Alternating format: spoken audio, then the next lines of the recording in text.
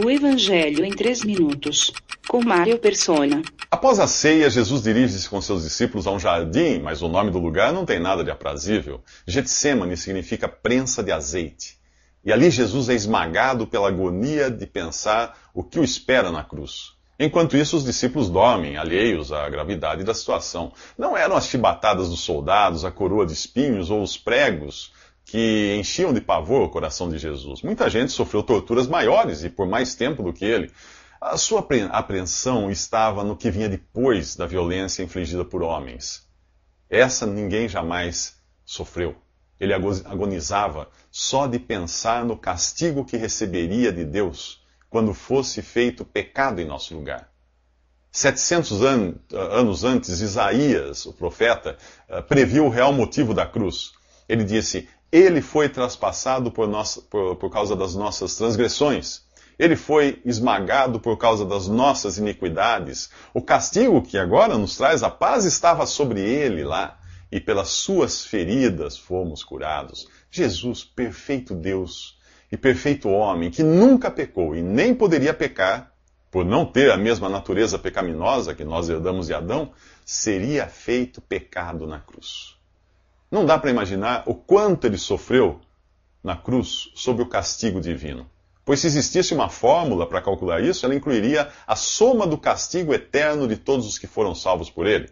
Entre outras coisas, uma eternidade de juízo condensada em 3 horas.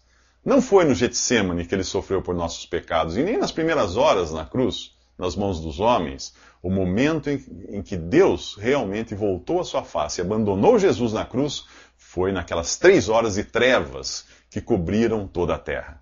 Pensando nisso, por 3 vezes, no Getsemani, Jesus faz a mesma oração. Pai, se for possível, afasta de mim este cálice, contudo não seja como eu quero, mas como tu queres. Alguns podem achar que Jesus estivesse vacilando, ou na dúvida se devia seguir adiante, porém uma frase no Evangelho de João elimina qualquer dúvida quanto à sua disposição de cumprir a sua missão. Ele diz: agora meu coração está perturbado, e o que direi? Pai, salva-me desta hora? Não, pois eu vim exatamente para isto, para esta hora. Pai, glorifica o teu nome. Se você queria saber por que Jesus veio ao mundo, aí está. Eu creio que naquela tríplice pergunta, se possível, afasta de mim este cálice, há um recado para nós, principalmente na resposta do Pai. Sim, a resposta do Pai foi um silêncio tal que até hoje ecoa pelo universo, deixando claro que não era possível afastar dele aquele cálice. Jesus teria de bebê-lo até o fim, para resolver de uma vez para sempre a questão do pecado e para poder existir salvação para nós, para mim, para você. Se fizermos hoje uma pergunta parecida, do tipo: Pai, se possível, salva-me de outra forma que não seja pela morte de Jesus na cruz, a resposta será o mesmo silêncio. Não, não é possível. Nos próximos 3 minutos, Jesus é preso. Visite www.3minutos.net.